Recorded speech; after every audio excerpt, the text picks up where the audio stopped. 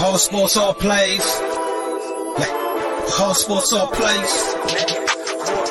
All sports, all plays. 365, we making up plays. You talking the game, get you to the days. We're high in the court, then I'm in the lane. Variety topics living the same. All presentation, sports information. In the airways, taking the nation. All sport, all plays, like working your faces. Grace at the field, so tie the laces. All sports, all plays.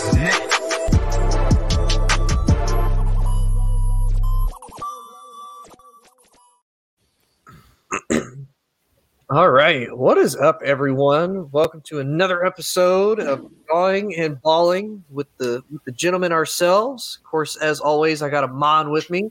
Aaman, how are you tonight, sir? I'm doing great. How about you?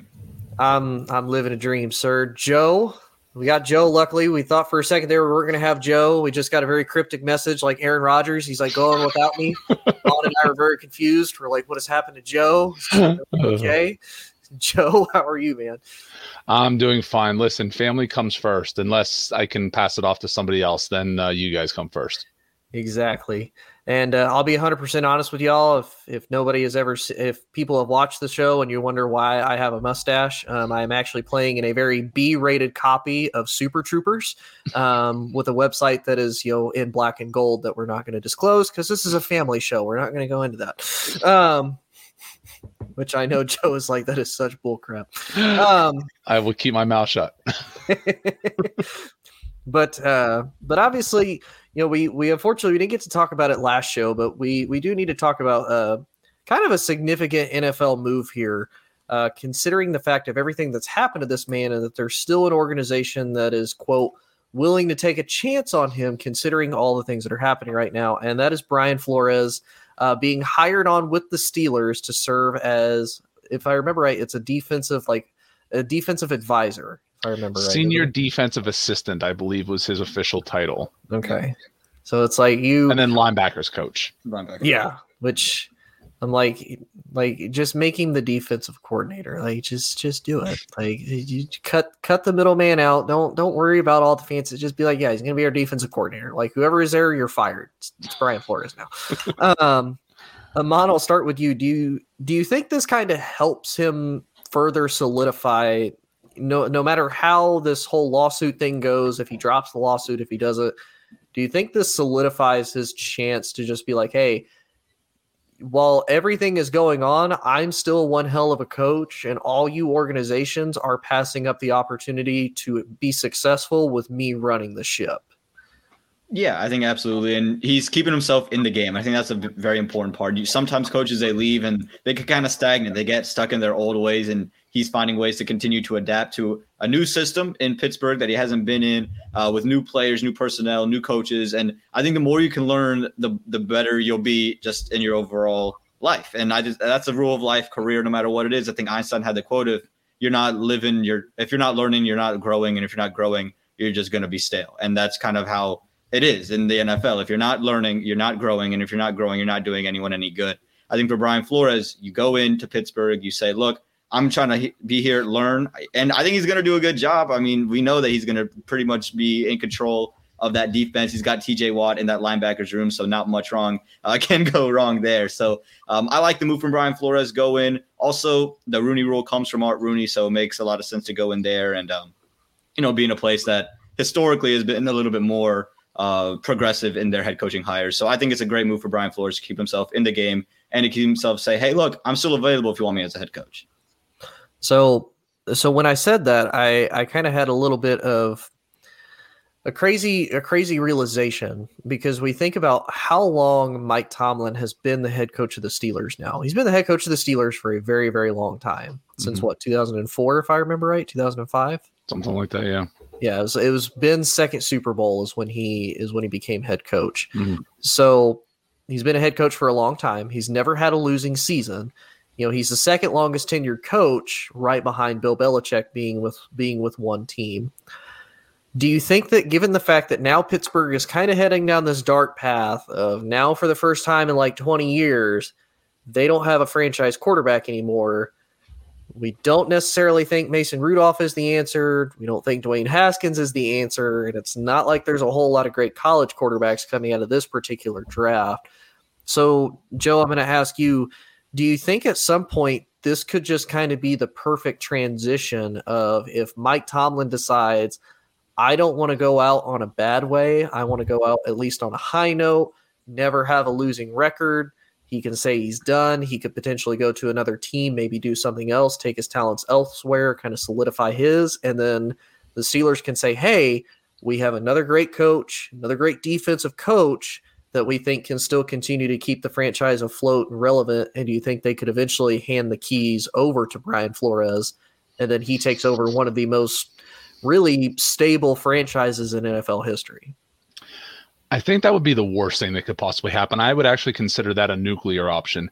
I think the reason for that is number one, we've only seen 3 head coaches in the past, 45, 50 years of the Pittsburgh Steelers. We went from Chuck Noll to Bill Cowher to Mike Tomlin. If you look around, they did not promote from within. Now, they were close after Cowher left. I think it was Mike Munchak was maybe the guy who was the front runner for the job, and then Tomlin came in and got it. But they usually go outside of the system. I think that this is actually a bad move for Brian Flores. It feels a little bit too much on point. I agree with Aaman. He needs to stay in the league. He is obviously beyond qualified to coach anything on defense. Like, to me, there's Raheem Morris and there's Brian Flores. You know, if you want to talk about guys who just can really any level of the defense, you know, whether it's linebackers, secondary, defensive coordinators, they can coach it all. Really, really well respected and knowledgeable guys. But it's a little too on the point. We're coming into draft season. You ever see like, oh, the prospect with the team match, and it's just a little too perfect. Mm-hmm. And then when they don't go together, you're like, well, that's kind of a good thing, because it almost seems like there'd be too much pressure. Like, Mike Tomlin is one of only 2 African-American coaches. Yes, Mike McDaniel is a minority, but he is of 3. But, you know, don't forget Lovie Smith. I'm saying 2. Lovie Smith and Mike Tomlin. But okay, Mike McDaniel is another minority, but not trying to, you know, get into a whole debate about semantics, but like, Mike McDaniel does not look like Mike Tomlin or Lovie Smith. Fair or unfair? So again, like, I think it's fine. My question would be this: what does Brian Flores want to get out of this? Because we've seen guys get hired out of non-coordinator positions. We've seen it from the McVay tree on offense, where guys who are offensive coordinators or offensive passing assistants or whatever get hired. Mike Tomlin was, I believe, the defensive backs coach from Minnesota and got hired to Pittsburgh. Like, we've seen guys get jobs from this. He's not going to give up the lawsuit. He's not going to do this. My biggest thing is him being in Pittsburgh is one benefit, and one benefit only. If him and Mike Tomlin are able to have a sit-down, real, open and honest conversation with the Rooney family and be like, you know, you're part of the league. You're one of the 32 that we're suing, you know, or that he's suing. What do you see as a solution? What do you see is the problem? Like, you didn't ask that the rule be named after you, but obviously when people hear the Rooney Rule, they know what it's about. So I think that access is really good and really important. But again, he kind of limited himself where he was going to go. He's obviously not going to go to any of the teams that he interviewed for. He wasn't going to go in the Belichick tree. So take the Raiders off, you know, because McDaniels is there. Even a guy like Shanahan, who I think he would work really well in San Francisco. Shanahan is a really close friend of Bill Belichick. So I'm sure Flores looked at that and said no. So really his options were very small and limited when you look at the scope around the league. And I think he was smart to take this, but I don't like it. Yeah, and I kind of agree, because I kind of agree that with Aaman and the fact of, I think he needed this, because I think this is where, and I don't want to dive too deep into the Colin Kaepernick thing, but I think with Kaepernick, the big thing was he started to focus more on the issue that he was trying to get awareness of, rather than trying to balance what he was doing in the league and his play, as well as the message he was trying to send. And I think he let his play start to deteriorate. And had he not done that, I think he could have stayed in the league and continued to put his message, you know, somewhere at whatever team would have taken him for his services. Mm-hmm. I think Brian Flores doing this is starting to show that. Now, my big thing is can he continue that? Can he continue to show, while yes, I am fighting this in the background, yes, I am dealing with the lawsuit, I'm still able to coach a phenomenal team with great talent? Because like Aaman said, you do have TJ Watt, you get Minkah Fitzpatrick back, who they traded while you were there. So you do have a good secondary piece at least, as well as a great linebacker. Well, I think it is a little bit beneath him to, basically go back to, not even really being a full coordinator, just being, an assistant position coach. Yeah. Yeah. I do think, it keeps his name relevant. It keeps him out there, and it gives him a chance, because somebody's going to be like, well, despite all this, some franchise somewhere, and I hope to God for his sake, it's not Jacksonville, it's not Detroit, it's not New York, is going to say, we really want this guy as our head coach because we want to win. We want to have some type of success. And for him, I think if he can continue to do that and just show, hey, I can still coach my ass off and I can still be a great coach, that somebody's going to be like, you know what, screw it. We're going to take this guy, issues or no issues, off the field, and we're going to support him 100% because he deserves to be able to run a franchise. And let's not forget either, like he is as focused on the defense as anybody in the league. Like we saw the game plan that he and Belichick came up with against the Rams in the Super Bowl, but he's not above pettiness either. Don't forget when he was the coach in Miami, I believe it was Kenny Stills was wide receiver, and he was kind of in a beef with, I think, a rapper, and he was playing that rapper's music during practice, and somebody asked him about it. He goes, listen, I don't pick the music, man. And everybody kind of knew, like, but you do. Like we can support him in his cause. We can respect him in his ability on the defense, but we can also say, yeah, but you're kind of a prick too. Yeah, but I mean, to be honest with you too, and I kind of agree with what people were saying when they were talking about, sometimes people respond to that negatively. Sometimes they respond positively. To be honest with you, I think sometimes that causes guys to respond the best. Like I get being a player's coach, and I also get, the old school kind of stern coach, but you got to have a balance a lot of times, because if you don't have a balance, that's when you start to fail, because either you're too soft, and you basically get fired because you're not hard enough to get the best out of the players, or you're a Matt Patricia and you think, the Patriot way, the exact copy of it, is how this works, even though you don't have guys there that are really true team leaders and true team impact players and can really help kind of convey that message in your locker room. Like you don't have a Tom Brady, you don't have a Wes Welker, you don't have these guys that have had actual success for 10 years with somebody that not only implemented this, but has shown that it can work. Matt Patricia is just a crappy copycat that can't work. So yeah, that to me, I would say is my big thing. And I know Brian, and I think Brian does have a good balance of that. I just think for the whole Miami thing, on top of the extra stuff that went on, I think once he gets more of a say in what he wants, because obviously he has an eye for talent, because he said, hey, I want Justin Herbert, not Tua. If I'm a franchise, I'm going to be like, I want that guy. Speaking of Matt Patricia, somebody told me a joke a long time ago. It says Matt Patricia is what happens when Eric Mangini can't control his diabetes, which is just a really mean joke. I mean, you're not wrong, though. You're not wrong. Aaman doesn't want to say anything. That is brutal. I mean, just think, you give Matt Patricia a few years, he gets that white beard, you're going to start calling him Wilford Brimley. Oh, my God. Because he has diabetes. He puts the D in Detroit and diabetes. So don't worry. So we'll move to college a little bit. And obviously, this is something that it broke a year ago. I actually put this out on my own personal podcast and kind of gave an idea about it. So obviously, Texas and Oklahoma University are joining the SEC in football and college basketball. So out of those two sports, Joe, I'll start with you. Do you think Texas or Oklahoma can potentially win either basketball or football title in the SEC? Now, that can be long-term, that can be immediate, or do you think they both made a huge mistake trying to see if they can hang with the big boys, try to, revamp their market? And do you think they're ultimately probably just going to try to go back to the Big 12 or another division at some point?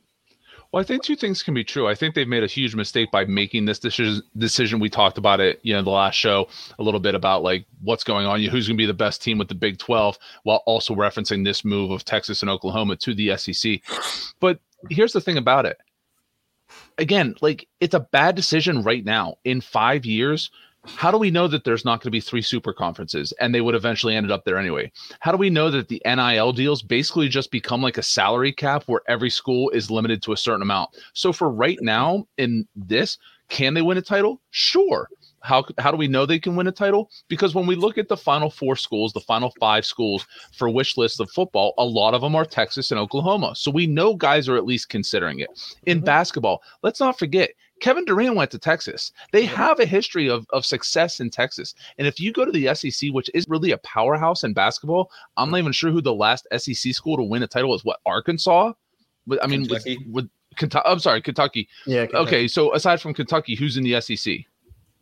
Yeah, true. I mean, if you think about it, really, basketball is where a lot of these SEC teams, if they don't do great in football, they succeed in basketball. It's one or the other. Tennessee, Auburn, Kentucky, at least this year, those are your 3 big SEC teams that are absolutely killing. I mean, Bama, kind of. They've been in and out of like the top 25, but really, Kentucky, Tennessee, and Auburn have been your big 3, at least college-wise, in the SEC. So can Texas jump in there if they get another recruit like a Durant with the NIL deals? We know what's the thing about Texas. They've got unlimited amounts of money to throw around, whether it be for coaching, the NIL deals, all that stuff. So when these kids start coming up, the next Zion Williamson, the next RJ Barrett, the next, whoever, James Wiseman, whoever you want to, talk about, when those guys come up, Texas has the pocketbook, and I'm sure Oklahoma does too. They've got a lot, but like that's when I think of big money in college athletics, I think of USC, I think of Texas. Those are schools that I think of that just seem to have unlimited amounts of money to throw at whatever problem they have.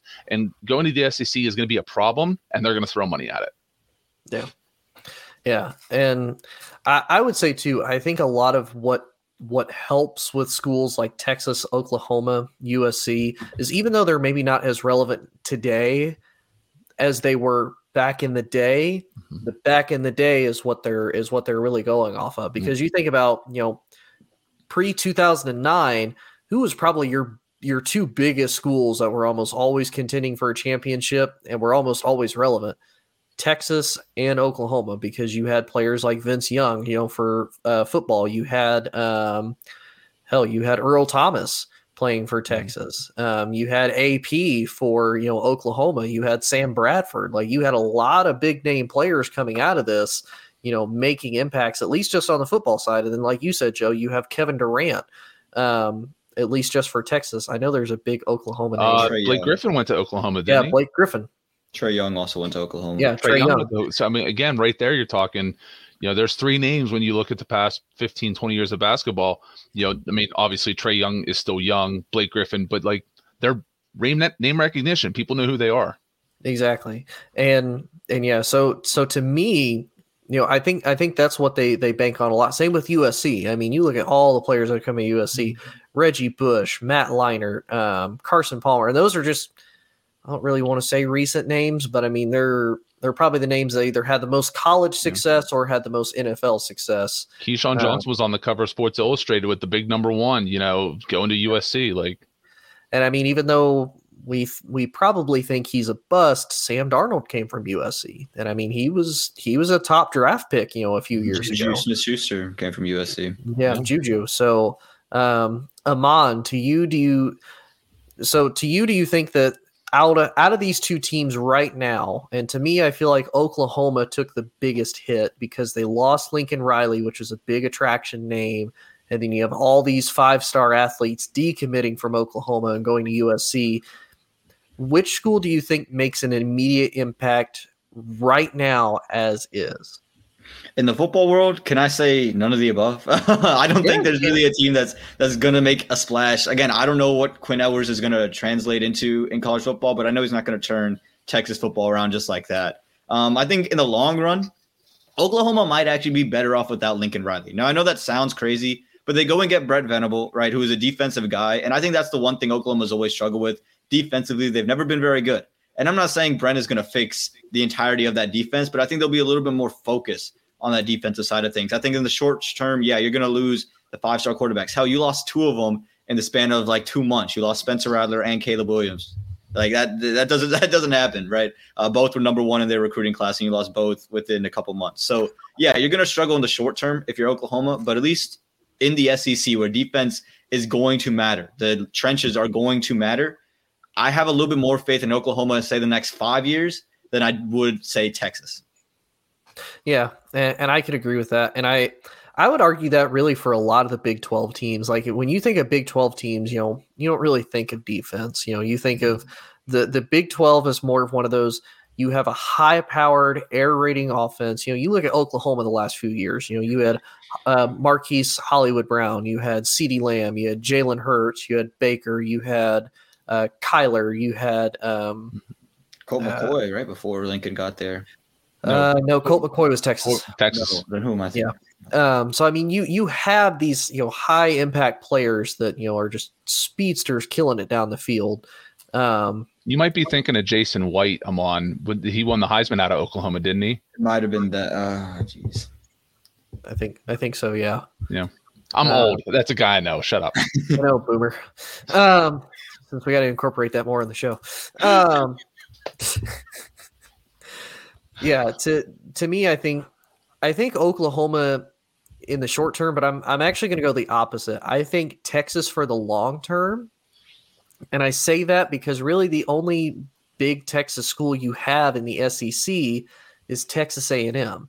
Now, to Texas A&M's defense, they are actually pretty consistent. And I think that's because, if you're a college recruit, and especially if you want to stay close to home now that, there's the internet, you have Instagram, you have more options to go to these different schools. It's like, if I want to stay close to home, if I'm in Texas and I want to go, but I want to compete in like basically a mini NFL, I want to go to the SEC. So I'm going to go to Texas A&M. And I think Texas could actually hurt them a little bit because now you have two options. You can go to Texas A&M, which is kind of up and down, or you can go to Texas, which, like Joe said, you're going to have a crap ton of money. You're going to have some of the best facilities, and it's a big brand name. It's going to be out there. Everybody knows Texas. Everybody knows, Hook 'em Horns. Everybody knows Longhorn name.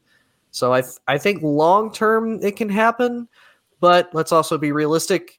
Until Nick Saban either dies or retires, the SEC is just Alabama's play toy. Unfortunately, that's just the realism of the game. Is it's just Alabama's play toy. Unfortunately, you were talking about the Big 12 and basically the way that they're designed, and it made me think of two video games that were very different in the way that the NFL was portrayed. One was NFL 2K, if you can remember that. That was kind of the last really competitor with Madden. They were actually outselling Madden for a period of time, but they were an offensive-driven game. Like there are things like you could literally throw for 10,000 yards in a season because that was the way the game was designed. So that was the Big 12.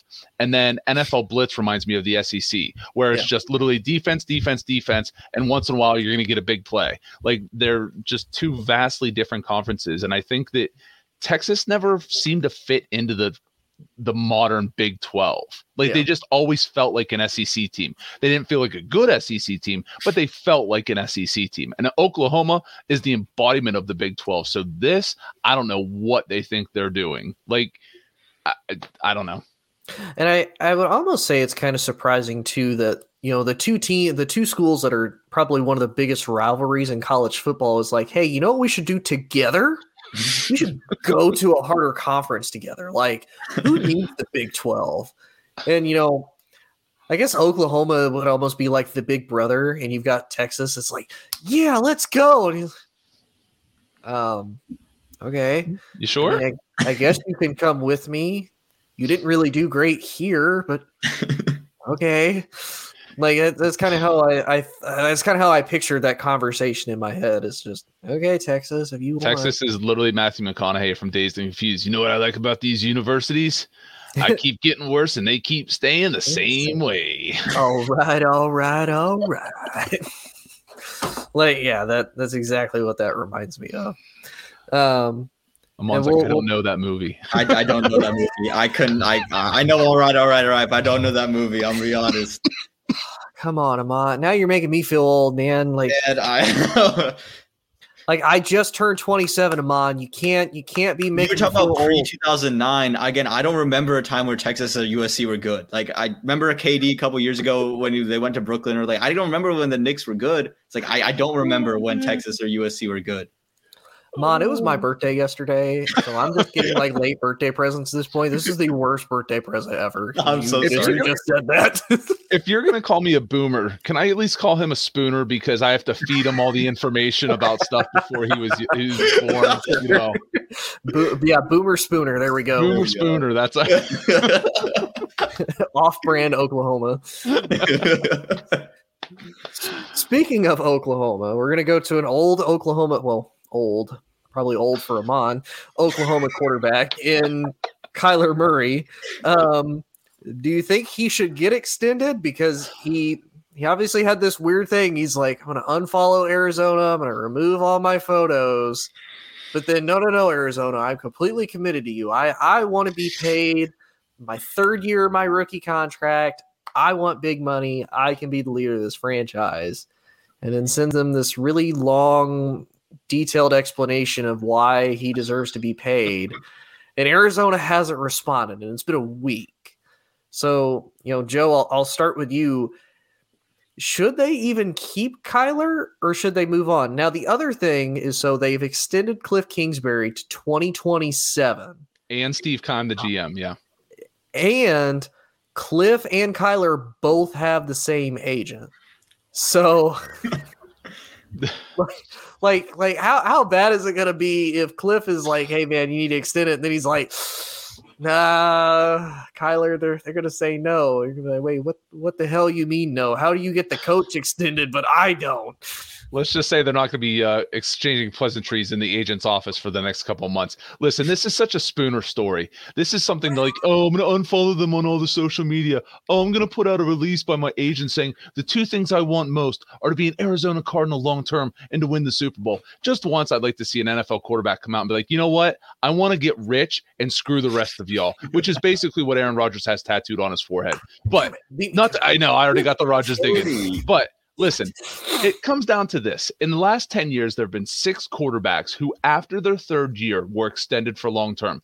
Those quarterbacks, Patrick Mahomes, Josh Allen, Deshaun Watson, Ryan Tannehill.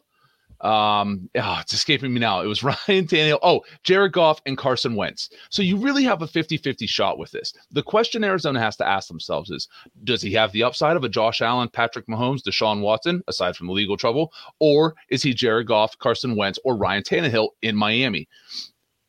He falls apart at the end of the season. I shouldn't say he does. The team does. Cliff Kingsbury does in his play calling. The defense does. The offense does. Now, part of it's injuries. Part of it is bad luck. He looked like a lost puppy in the playoff game. He looked like he forgot how to play football. I came up with a contract extension that if I'm the Arizona Cardinals, and I'll put this out there to you guys, and then you can take with it as you wish. If I'm Arizona, I call him, I call his agent and say, listen, I have one offer for you. We're not talking about a contract extension until next year. You can take this or leave this. This is the deal. 6 years, $225 million, between 105 and 115 in guarantees, and we'll give you $70 million up front within the first year of signing. That's the deal. If you don't like it, then we'll talk to you next year. But we're not playing this pissing match back and forth between, for the whole season. He's 3 years in. He has one season with a winning record, which has been this season. Stats and advanced stats show that he is a middle-of-the-road quarterback. Now, 70 touchdown passes, 20 rushing touchdowns in his first 3 years, never been done by another quarterback. We know what he can be. But contracts aren't about what you were. They're about what you can be. Can Kyler Murray get taller? No. Can he get healthier? Probably not. So the question that Arizona has to ask is, what are we getting out of an investment? And nobody knows that answer.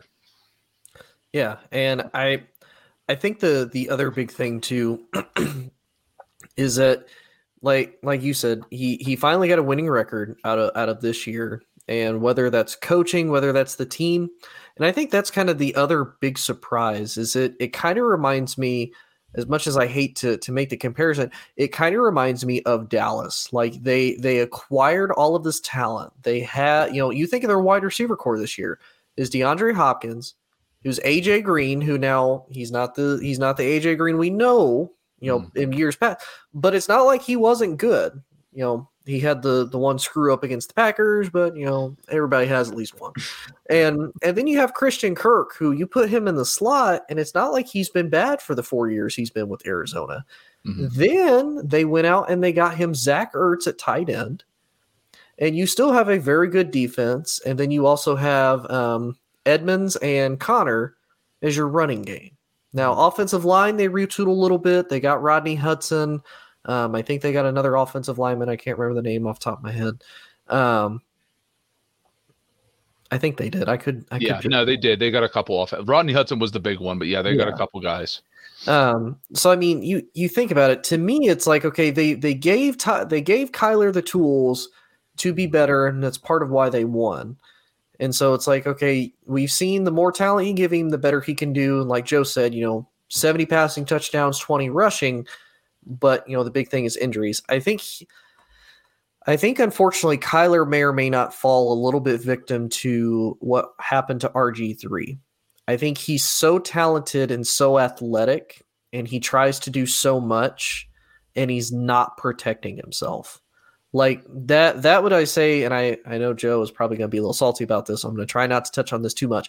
I would say that is the one success that Russ has had, is given the fact that Russ is a mobile quarterback. And Joe, you can probably admit this. This is really the first year we've seen Russ be hurt. Mm-hmm. Like, he's been in the league 10 years, and this is the first time he's ever hurt. And it wasn't even like it was a blow to his legs, it's blow to his throwing hand. So that is a big deal. And so to me, I think if I'm Arizona, I would honestly pitch that. I wouldn't even give him a contract yet. I would say, hey, look, this is a salary cap driven league. There are going to be other quarterbacks that are going to get paid. Aaron Rodgers is pretty much really the dam that's holding back all these free agency moves, all these contract moves on what happens. And then if I remember right, I think Lamar still has to get paid. Lamar. Yep. Yeah. They're still trying to hammer it out. Yep. So that's going to be your other comparison. So really, if I'm Kyler, why do you want a contract now? Like, wait until those are settled, because you see what Patrick Mahomes got, you see what Dak got, you see what you see what the market is going to be for you. The number is going to continue to grow. You're going to get your money. Whether or not it's from Arizona or not, that's an entirely different story. They may not, but you could potentially go to another team, even if, say, it's Washington. So hypothetically, say Washington is able to trade for Aaron Rodgers. Do you think Aaron Rodgers has another 2 years in him? At best. Yeah. By then, hey, Kyler, you could be a free agent. Go to Washington. Maybe they'll be a little bit different. Maybe they could be better because they tool everything around Aaron. Maybe they build around that. So that to me is what I would do if it was me. And Aaman, I feel like I almost cut you off on this because I didn't even give you a chance on this one. Do you think that there's a ceiling on Kyler? Do you think that there comes a point where Arizona's only ever going to be able to do so much? Because you got to think about it. You give somebody DeAndre Hopkins and you can't succeed with him. That to me is kind of a red flag. You give him a better offensive line, and it's not like Arizona has, in the last 3 or 4 years has had a terrible defense. So that's kind of my second red flag. So do you think that Arizona should move on from him and maybe try something else? Absolutely not. Are we kidding ourselves? Look, Kyler, is he Patrick Mahomes? No. But is he the other quarterbacks that the Cardinals have drafted in the first round, a.k.a. Jake Plummer, a.k.a. Matt Leinart, a.k.a. Josh Rosen? No.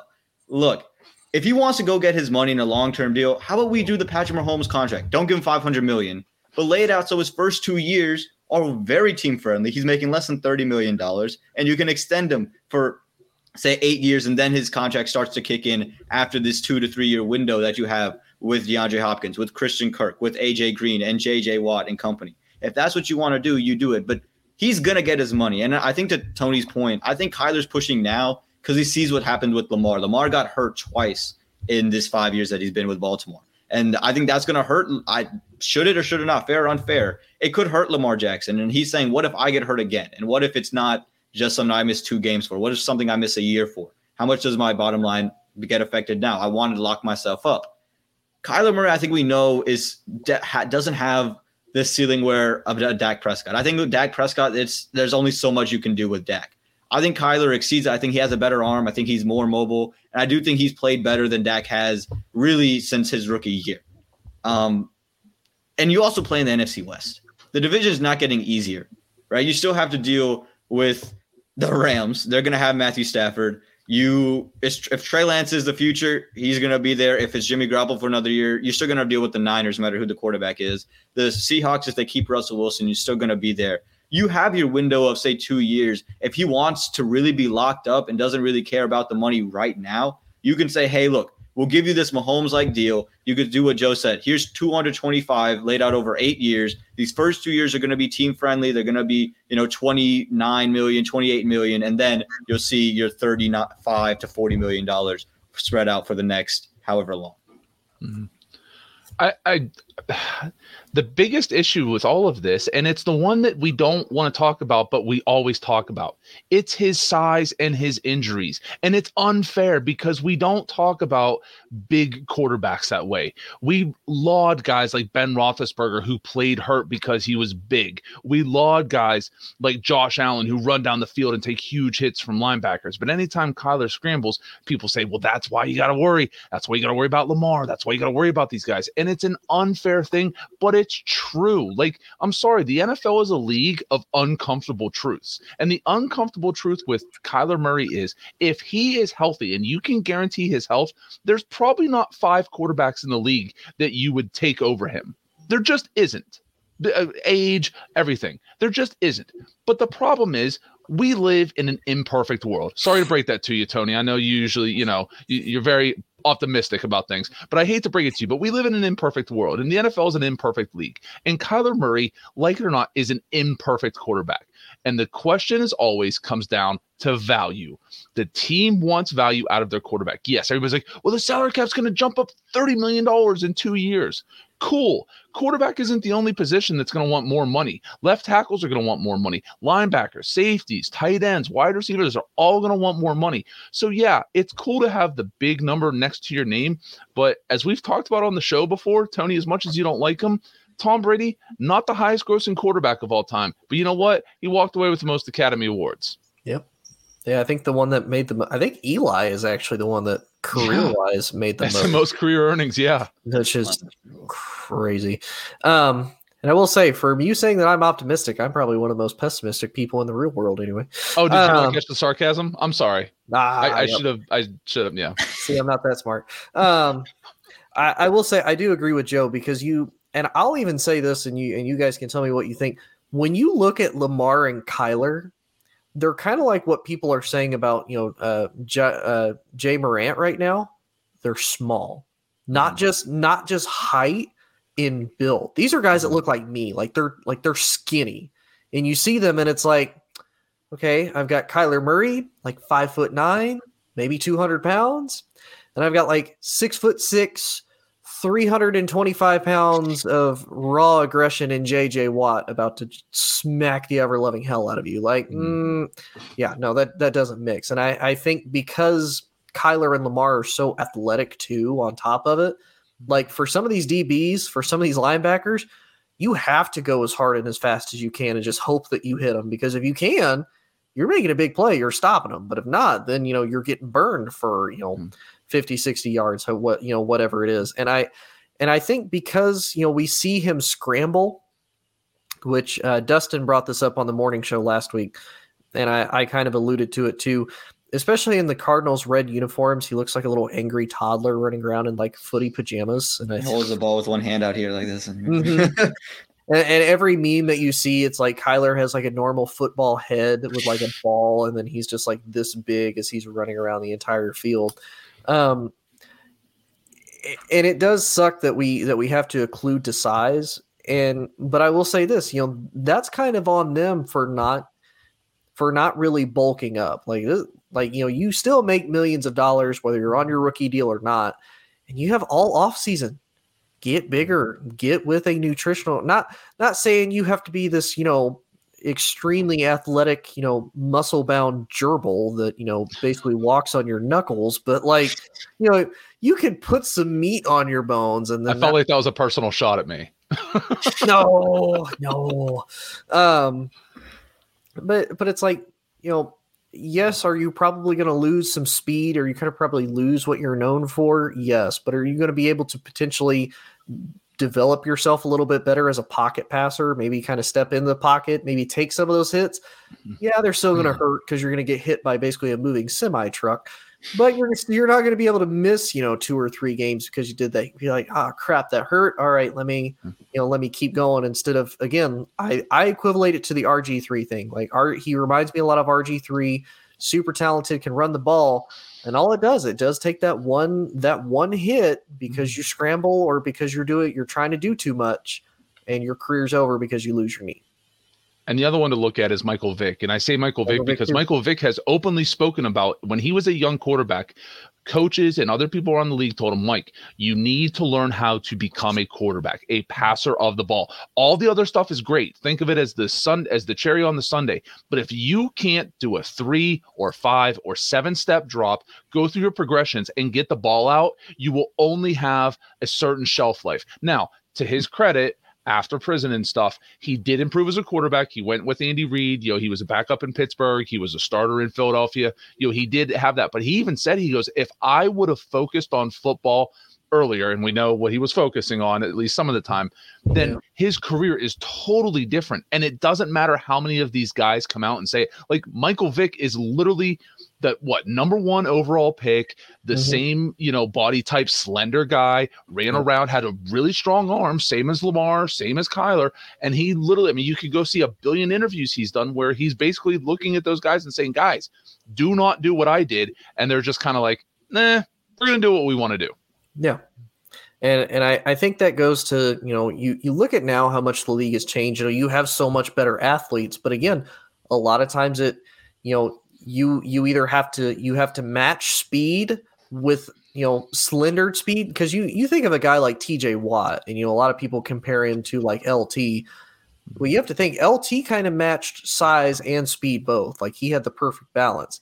TJ Watt's kind of the same, but I think TJ relies a little bit more on speed. And you kind of notice with the Watt brothers, they tend to be hurt a little bit more because, to me, they don't focus as much on technique and strength as they do on quick bursts, quick cuts to get off the ball. And I think the same goes for the quarterback, because Joe's exactly right. I've seen the interviews with Mike Vick. He's like, look, because you think about it, who is Mike Vick always said he, kind of mimicked his game after, Randall Cunningham, Warren Moon, these, again, quarterbacks that were mobile, but it's like they never really learned how to be quarterbacks.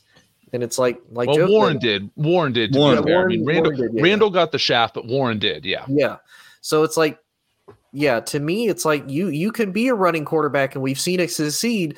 But if anything, if I'm them, if you want to get more recent to a quarterback that's had success, and now look at what's happened to him, Cam Newton, perfect example. Kept putting it. Now, to Cam's point, he is a big boy, and he put a lot of his body on the line, but he still played with that same mentality. And that's part of why it's like, I'm not saying just because you're bigger that, just because you can take a hit doesn't mean you necessarily need to. Because if you don't need to take an unnecessary hit, don't take an unnecessary hit, throw the ball away or something. I don't care. But yeah, that to me is what I think they should do, is they need to look at, I need to be, and I'm not saying you always have to be a pocket passer, but you have to be quick about it. You have to be smart about it. And again, that's one thing I will give Russ. I think Russ is one of the few that has taken this and is like, this is what I need to do. I don't know. Joe is not a fan of Russ. I know. But you can't say, for again, a quarterback in his position for the last 10 years, has Russ really dropped off, at least from a statistical point? Has he dropped off?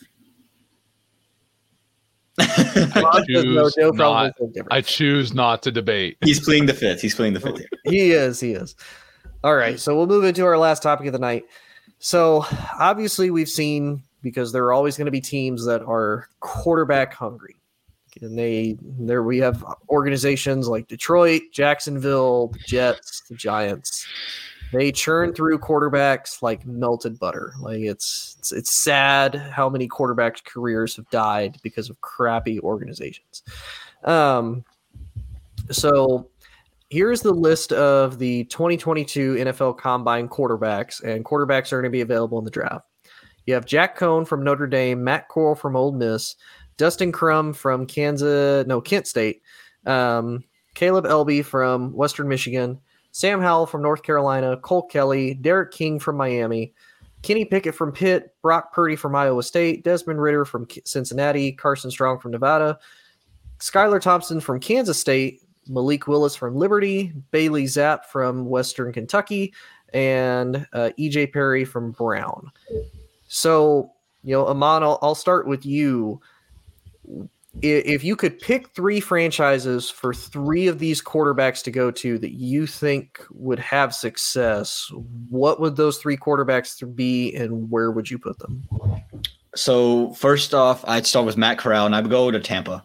I think Matt Corral in Tampa is just a match made in heaven. This kid has an arm. He's not the biggest arm in the draft. I think Malik Willis has the biggest arm in this draft. But Matt Corral, he's a kid who out of high school was in the same class as Trevor Lawrence and Justin Fields. We don't talk about those guys' arms.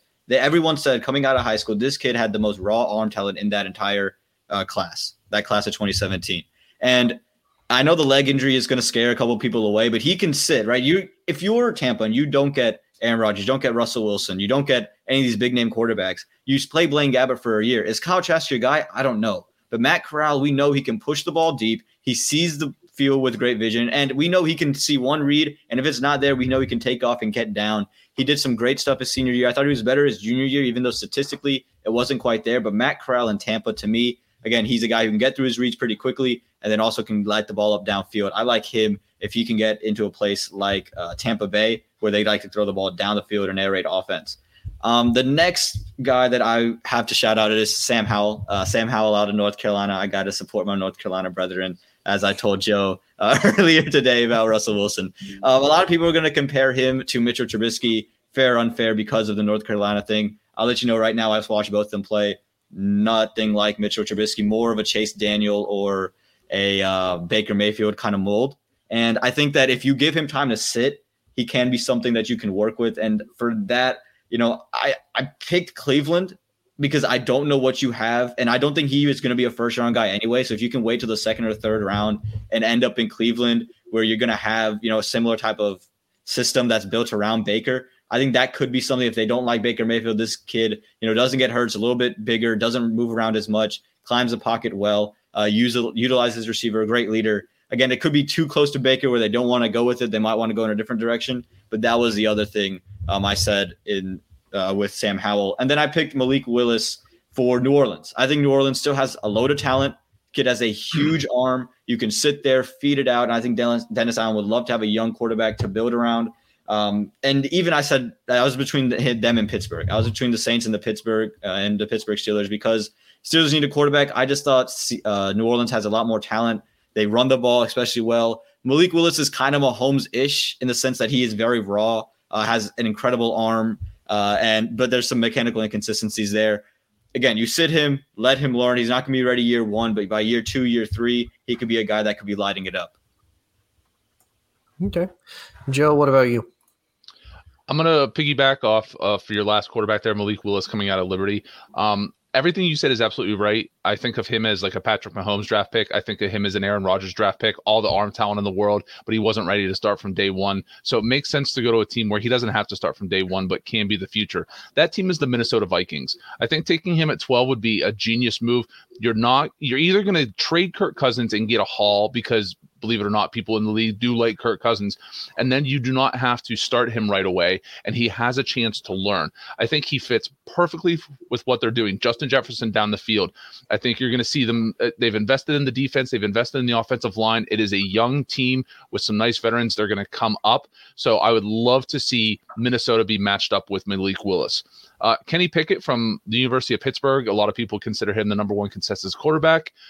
I struggled with this, but I think a place that makes sense, it's actually a team you mentioned him on. I think it's Cleveland. He's 6'3", 217. I think if you're going to move off Baker, you go in the opposite direction. He played at Pitt, so he's not afraid of that weather. Western Pennsylvania is not that different from Northeast Ohio, save for a couple of inches of snow in the wintertime. So I think that's a guy, again, it's really hard to sell your franchise on taking the number 1 draft pick just a few years ago on a rookie deal, taking another quarterback. Pickett will not be there, but we're not playing that. We're playing best matches.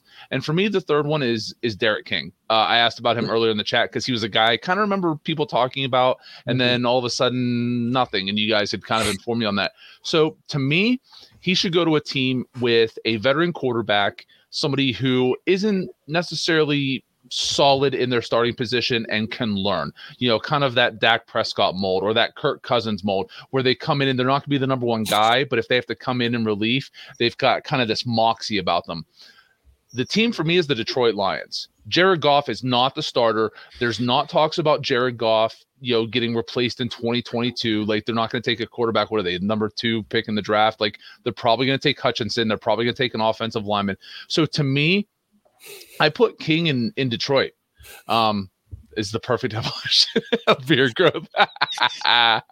It is really.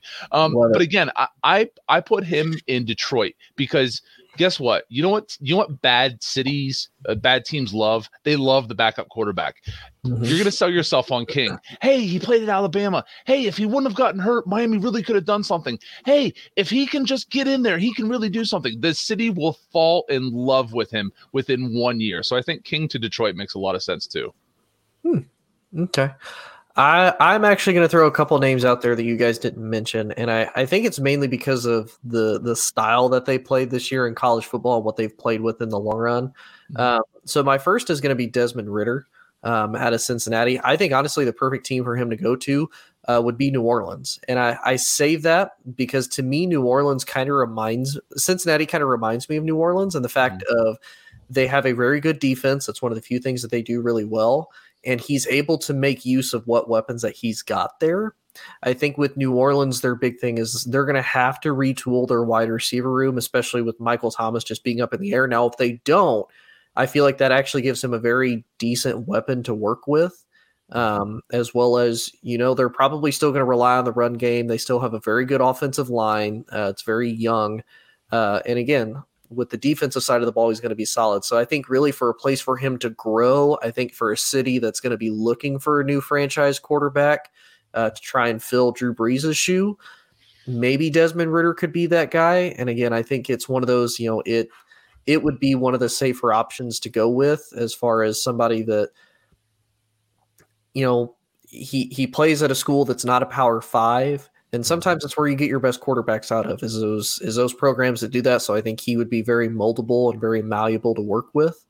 The other one would be Brock Purdy from Iowa State. And it's going to sound crazy. And I'm going to sound really, really crazy for this. I think, to me, one of the best places he could probably go would honestly be Atlanta. Where were you hoping, Joe? I don't want to say. No, zero. Where are you going to say? I was hoping you'd say Green Bay. I just wanted to hear it. No, I wanted to hear it. No. Well, and here's why I say this, because when and this kind of goes back to our Big 12 thing. What is a team that they're almost always there? Like, they always make noise, and it's one of those, again, it's one of the few college programs that's always consistent. Like, they're never bad, they're never like super great, but they are good and they can make some noise, and they play some pretty decent opponents a lot of times. That's Iowa State, and that's Brock Purdy. I think the two Iowa programs are probably the best as far as they make it work with what they've got. Mm-hmm. Again, he's not going to be one of those, like, he's not going to be a big name that's going to come out of there that I think a lot of people are going to expect. And for some reason, him going to Atlanta, I feel like kind of puts him in the same situation with Iowa State, because you're in a wide open division. You don't know what New Orleans is going to do. You don't know what Carolina is doing. Tampa has to figure out their quarterback situation. Now, if Tampa can figure out the quarterback situation, that's a totally different story. Then it's Tampa's division wholeheartedly, up and down. Mm-hmm. But I think that puts him in a very easily a very good spot in a team that I think is ready to rebuild, and I think would be very open to him, because, I mean, you got to think about it. This is an Atlanta team that, aside from really, Matt Ryan and Michael Vick, when have they really had that big franchise quarterback that they're like, this is our guy that we can get behind. Scott Chandler just entered the chat. Yeah.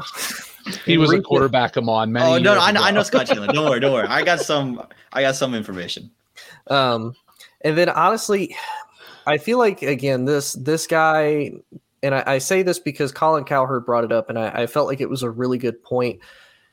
Kenny Pickett still, to me, is this year really the year that everything clicked? You got to think, and Aaman and I were talking about this before the show, he's either a fourth or he's a fifth-year senior. And it didn't click until your very last year in a not great conference. Like, you don't have to worry about Clemson anymore. Like, Clemson has exited the conversation. Like, the ACC is open. Take your pick again.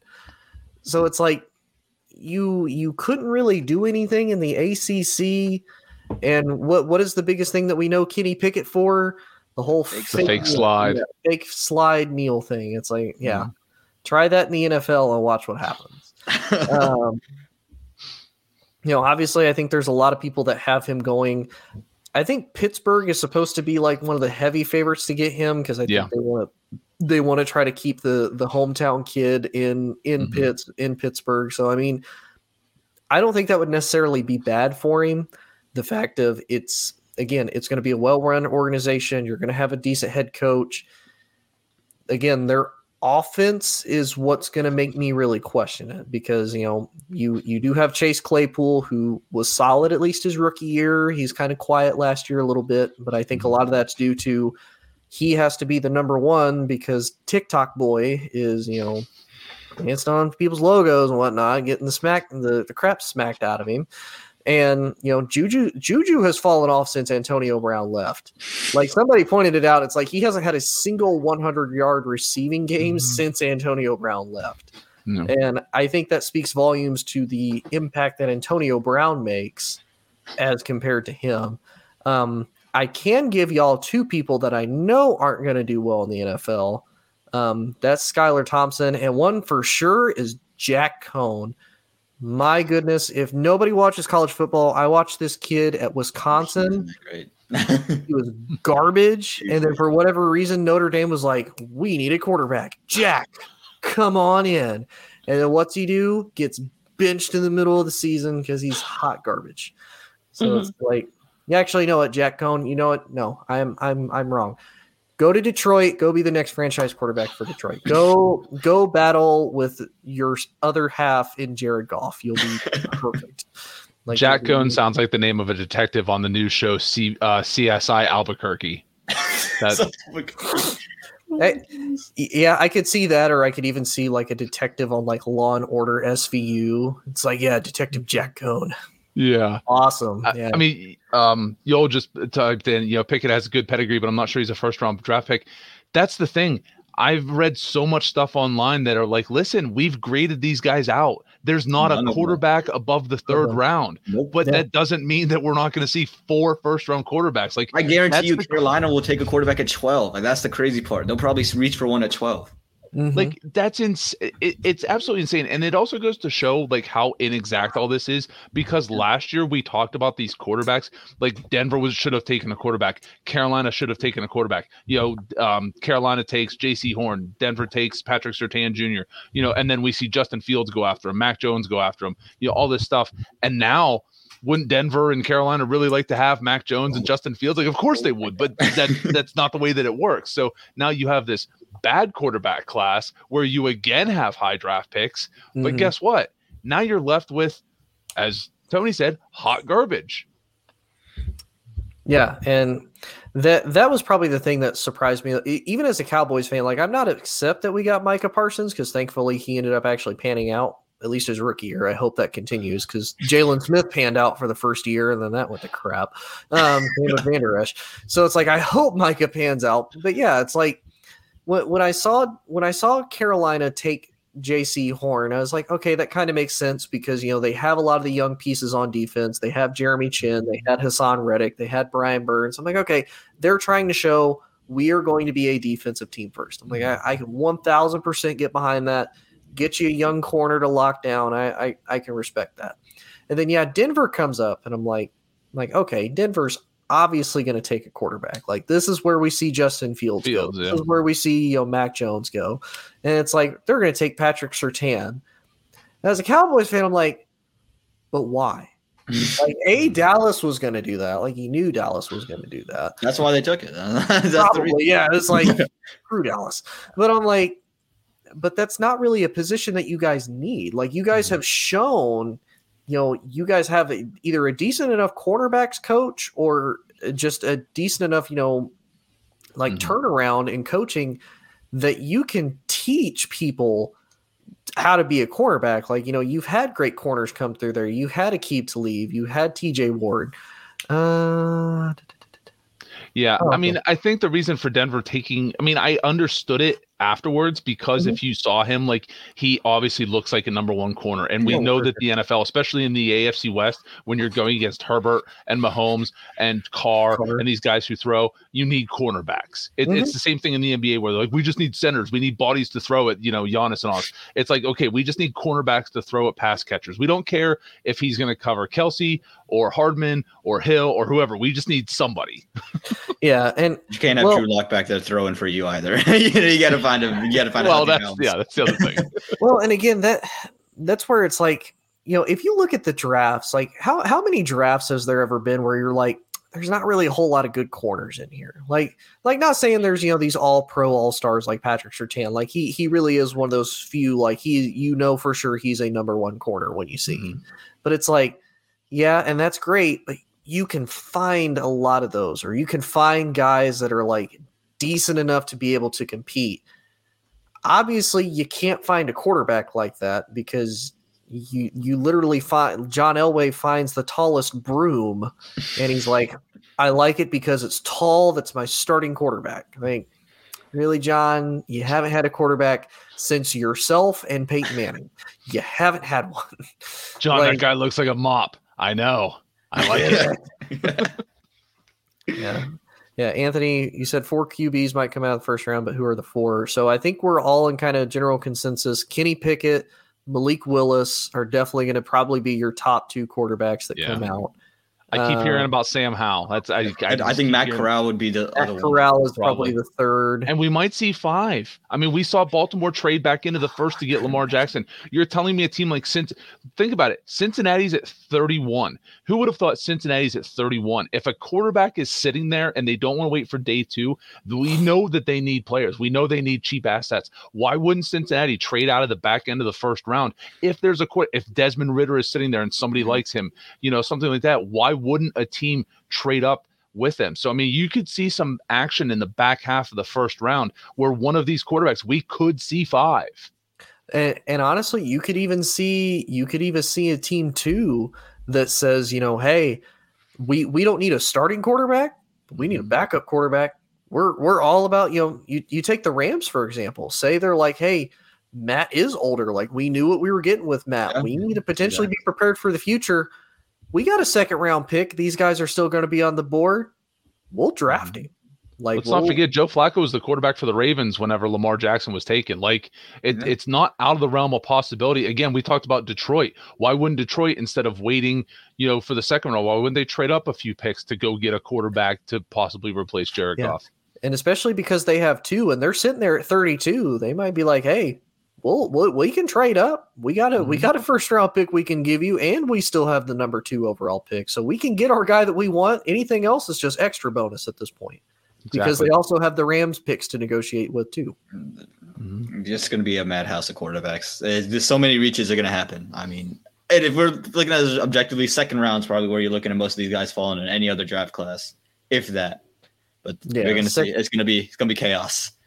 And I think go ahead. Sorry, Tony. Yeah, sorry. And I think that's kind of the bad part about the NFL now, like how much people are just really trying to find that next franchise guy. Because you think about it, back in the day, these guys would be, with like the 78th pick, the Steelers select Kenny Pickett out of Pitt. Then everybody be like, okay, this is actually a solid pick. Like, he can learn. Maybe if, it works out in preseason or camp, he could potentially be your first starter, like that type of thing. And I think now people are so focused on, well, we have to get the quarterback situation right. yes, but I kind of like the old school mentality of have pieces built, like get an offensive line fixed. Like, look, we can have the quarterback all we want, but if it's like Joe Burrow and he's getting hit every 10 seconds, it's not worth it. Not many guys built like Joe Burrow, to survive 50 sacks. And honestly, take the Colts, for example. Like, yes, you went out and got Andrew Luck. That was an extremely smart pick. I'm not going to doubt that at all. But you didn't do anything to build around him or be prepared for him. Like, and that to me is the mistake. Yeah, I think and I know we're running over here, but I think one of the biggest things is we've seen everybody talks about Patrick Mahomes. Like Patrick Mahomes is going to rule the AFC. Listen, we've learned one thing through the history of football, especially modern football, which I consider since basically 2000. The only way to beat great quarterbacks is to have great teams. Because guess what? There aren't that many great quarterbacks. So you have to have great teams. I mean, you don't want to draft too high and end up like 49ers. True. But let's not forget, the 49ers went to the Super Bowl because they had a great team. Colin Kaepernick, for his abilities, was not a top quarterback in the league. He was freakishly great in the playoffs, but he was not what you considered a top 5 quarterback. But they had a great athlete, but he was not a great quarterback. Yeah. When they went with Jimmy G, we talked about the pass rush, and we talked about the defense, and we talked about the run game, and we talked about George Kittle. They were competitive in the Super Bowl because they had a great team. So these high teams, these high draft picks, like you guys said, you're chasing the elite quarterback. Sorry, guys, there's not that many. And that's where we get into the whole Hall of Fame thing about guys who are great. You can put up great numbers. That doesn't mean you're a great quarterback. There's only so many of them. And you have to be willing. And again, we're critical of Denver and Carolina, but if in 3 years Denver looks and they get their quarterback, but they have these pieces from the draft, if they have Patrick Surtain as their number 1 corner, we can look back and say, boy, you know what? It was kind of smart. Mm-hmm. Yeah, I definitely agree. And then, of course, I do want to highlight this from Brandon. Don't hesitate to reach out to him about the knowledge, the facts, and the information. We appreciate that. And we have great voices for radio. So, I mean, I already got told earlier I look like a poster boy for an apparent group, which will remain nameless, a.k.a. Harry Potter reference. My mother said I always had a great face for radio, so it makes sense. Hey, face that only a mother could love. But it's been another great show. It's been a great night as always. Thank you guys for joining me. Thank you guys to everybody that commented, everybody that listened. Please like, share, and subscribe to us. We're on Facebook, we're on YouTube, Twitch, Twitter. Eventually we're going to move over to Roku, Apple TV, Tiki Live, all these different TV streamings. We also have an Anchor as well. So if maybe you don't want to see our faces and, we have a great face for radio, like great voices. We do have an Anchor account as well. So you can catch us on Spotify. You can catch us on pretty much every podcasting platform that you can think of. But again, Aaman, thank you for joining me. Definitely appreciate it. Joe, thank you as always. Glad you could make it. Again, Aaman and I were really worried. You were just reaching as you're slowly fading away in the background. Just save yourself. Just go on without me. We're really worried. And then, like I said, you'll catch me in the B-rated version of Super Troopers here, in a few weeks. The film will come out. So you guys' mustaches are really adorable. I remember when I first went through puberty. Hey, in my defense, work says I can't grow anymore. Okay. My genetics say I can't, so that's my excuse. You've got that luscious mane, Aaman. You're winning in life, Mutt. Okay, you're winning. Look, Aaman can have the long hair. You can have the beard. I have the childlike face that religion loves. So it's fine. But everybody have a great night, though. It's been another great show. Catch us again next week on Wednesday nights, and y'all have a good night. If I can find what I'm looking for. Whole sports all plays. Whole sports all plays. Whole sports all plays. 365, we're making up plays. You talking the game, get you through the days. We're high in the court, the dime in the lane. Variety topics, living the same. All presentation, sports information. In the airways, taking the nation. Sport all plays, like working your faces. Grace at the field, so tie the laces. All sports all plays.